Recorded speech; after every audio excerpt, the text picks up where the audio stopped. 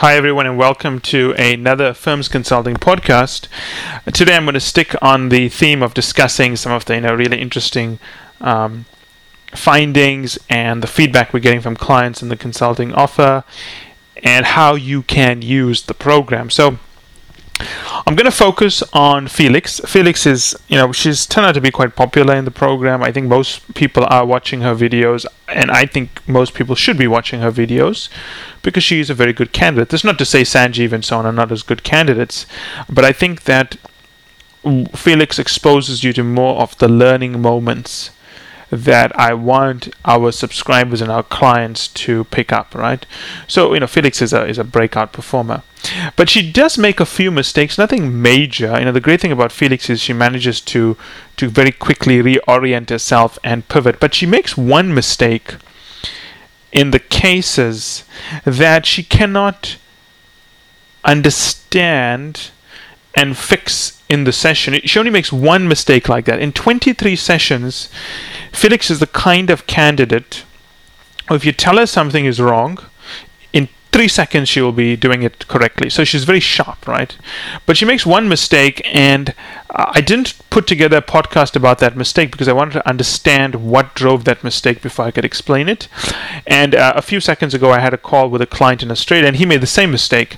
And I noticed other clients are making the same mistakes. I want to talk about that mistake. That mistake, and this is important, is this, and I'll be pretty blunt about this, right? It's about following the advice written by associates who have zero clue what happens in a final round interview with partners versus following the guidelines given to you by, in Felix's case, Kevin Quine, the man who ran McKinsey's worldwide strategy practice. And in my case, I was also a partner, maybe not as senior as Kevin, but still a partner. So let's just put this into perspective because it's quite important. You have Kevin, if you can listen to Felix's, I think it's session 20 or session 21 when she does her second and third round mentoring with Kevin. Kevin will tell her to do something. It's different from what Casebooks tells Felix she needs to do for a McKinsey interview. McKinsey interviews, according to all casebooks, always say you need a structure, you need hypotheses, and Kevin is asking for something different.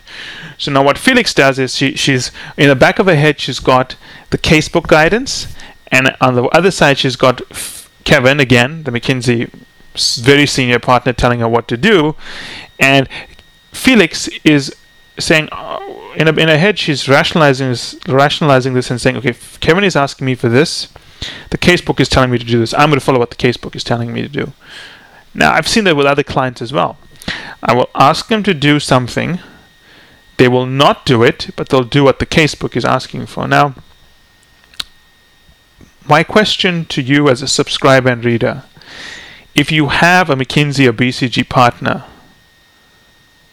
and fairly senior partners at that, who ran global practices, telling you to do a case in a certain way, why in the world would you follow the advice written by an associate or a business analyst? I'm guessing maybe there are some managers running case training firms, so I apologize if I'm not mentioning you as well. But my question is, why are you choosing to follow that advice when a senior partner is telling you to do something else? And he's not even asking you to do something difficult. He's just asking you, in the case of Kevin, these are the questions I want you to answer. Can you answer them for me? So let me give you an anatomy of such a case, right? So Kevin lays out a problem, right? So I'll lay out a typical problem I lay out for candidates, right? And I'll talk through what happens here. So the problem I laid out for a candidate is that there is an airport which recently had 2 of its terminals shutting down due to environmental and some climate control issues. Before the terminals shut down, the airport authority noticed the following trends. Planes flying into the airport were being forced to circle overhead much longer because there wasn't enough room for them to all land at once. While that was happening, they noticed that outbound planes were being delayed because passengers were being delayed getting onto those flights, and those flights were leaving with more passengers not on board. I want you to infer what is happening and tell me the most important thing you need to analyze. And the candidate comes into the case and he kind of ignores me. Not deliberately, he's a nice candidate. And he then starts giving me a framework, and I say, hey, hold on, I don't actually want a framework. I want you to infer what is happening and tell me the most important thing to analyze, okay? He goes back, and then he starts asking me many questions, and I come back and I said, okay, that's nice, but I don't want questions. I want you to infer what is happening from the data I've given you and tell me the most important thing. And then he starts giving me a hypothesis, and then I said, okay, that's nice, but I still want you to infer what is happening, and that's okay if it's an hypothesis, but you're not using the data I've given you. Now look at that sequence of events, right? I've told the candidate what I want. An ex-partner. He is ignoring that to follow a casebook that is written. I'm not saying there's anything wrong with the casebook, but a casebook can never list every single permutation and combination of the types of cases out there. And I have a candidate at Booth as well. I think he's at Booth, who has this trouble as well. Also a very nice candidate, right? I like talking to him all the time and so on. But he really struggles to understand this point that you have to follow what the interviewer is asking you to do. The casebook tells you what to do for a certain kind of case. But what if you don't face that case? People have this really annoying habit of saying a McKinsey case is always hypothesis framework first.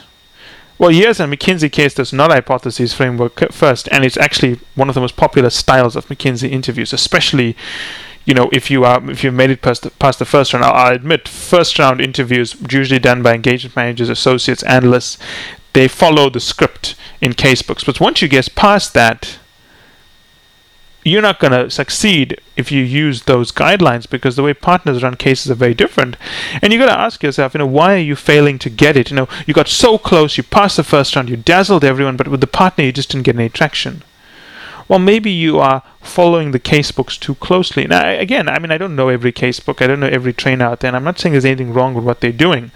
What I am saying is that they're training you for a certain kind of case that McKinsey is doing, but it's not the only kind of case McKinsey is doing, and you should not force fit that solution onto the case you get from the partner. That's the first point I'm making. The second point I'm making is, and this is the part I don't get, why would you listen to a book when the former head of strategy is telling you something different? That's the part I don't reconcile with clients. So what's almost happened is that in some respects, casebooks have dumbed us down a little bit. And I use the word casebooks, I'm talking about blogs and forums and so on. And I'm not saying there's anything wrong with the people posting it, but I'm saying that why listen to generic advice that's not vetted and verified when you can listen to the man who ran McKinsey's strategy practice giving you advice in one particular case? We have other mentors. We have the former head of Bain Strategy and so on giving advice, and that advice would apply there as well. So it comes down to listening. It comes down to listening, because that's what everything rests on here. If you can go into the case, listen to what the interviewer is asking you, and follow the advice, you will be fine. But if you go in and you don't listen, you're just going to shoot yourself in the foot. You're pretty much going to be killed, right? So listen. That's the moral of the story. Listen, and when you have to compare what a former partner is telling you versus what a casebook is doing, I would err on the side of caution and listen to what a former partner is telling you. They would have far more, in fact, not have more experience. The other levels would have zero experience of making final round decisions, while the partner is the only one who would have that experience. Final round decisions are made by the partners, not by levels below partners. If you are, I always tell people always tell me, Michael, this is the final round, and I always say, is there a partner in the call? Then they say no, engagement managers only. Then I'll tell them it's not a final round. At McKinsey, Bain, and BCG, only partners can make hiring decisions, because a partner is the only one who has tenure at the firm. Well, technical tenure, right? So just be aware of that.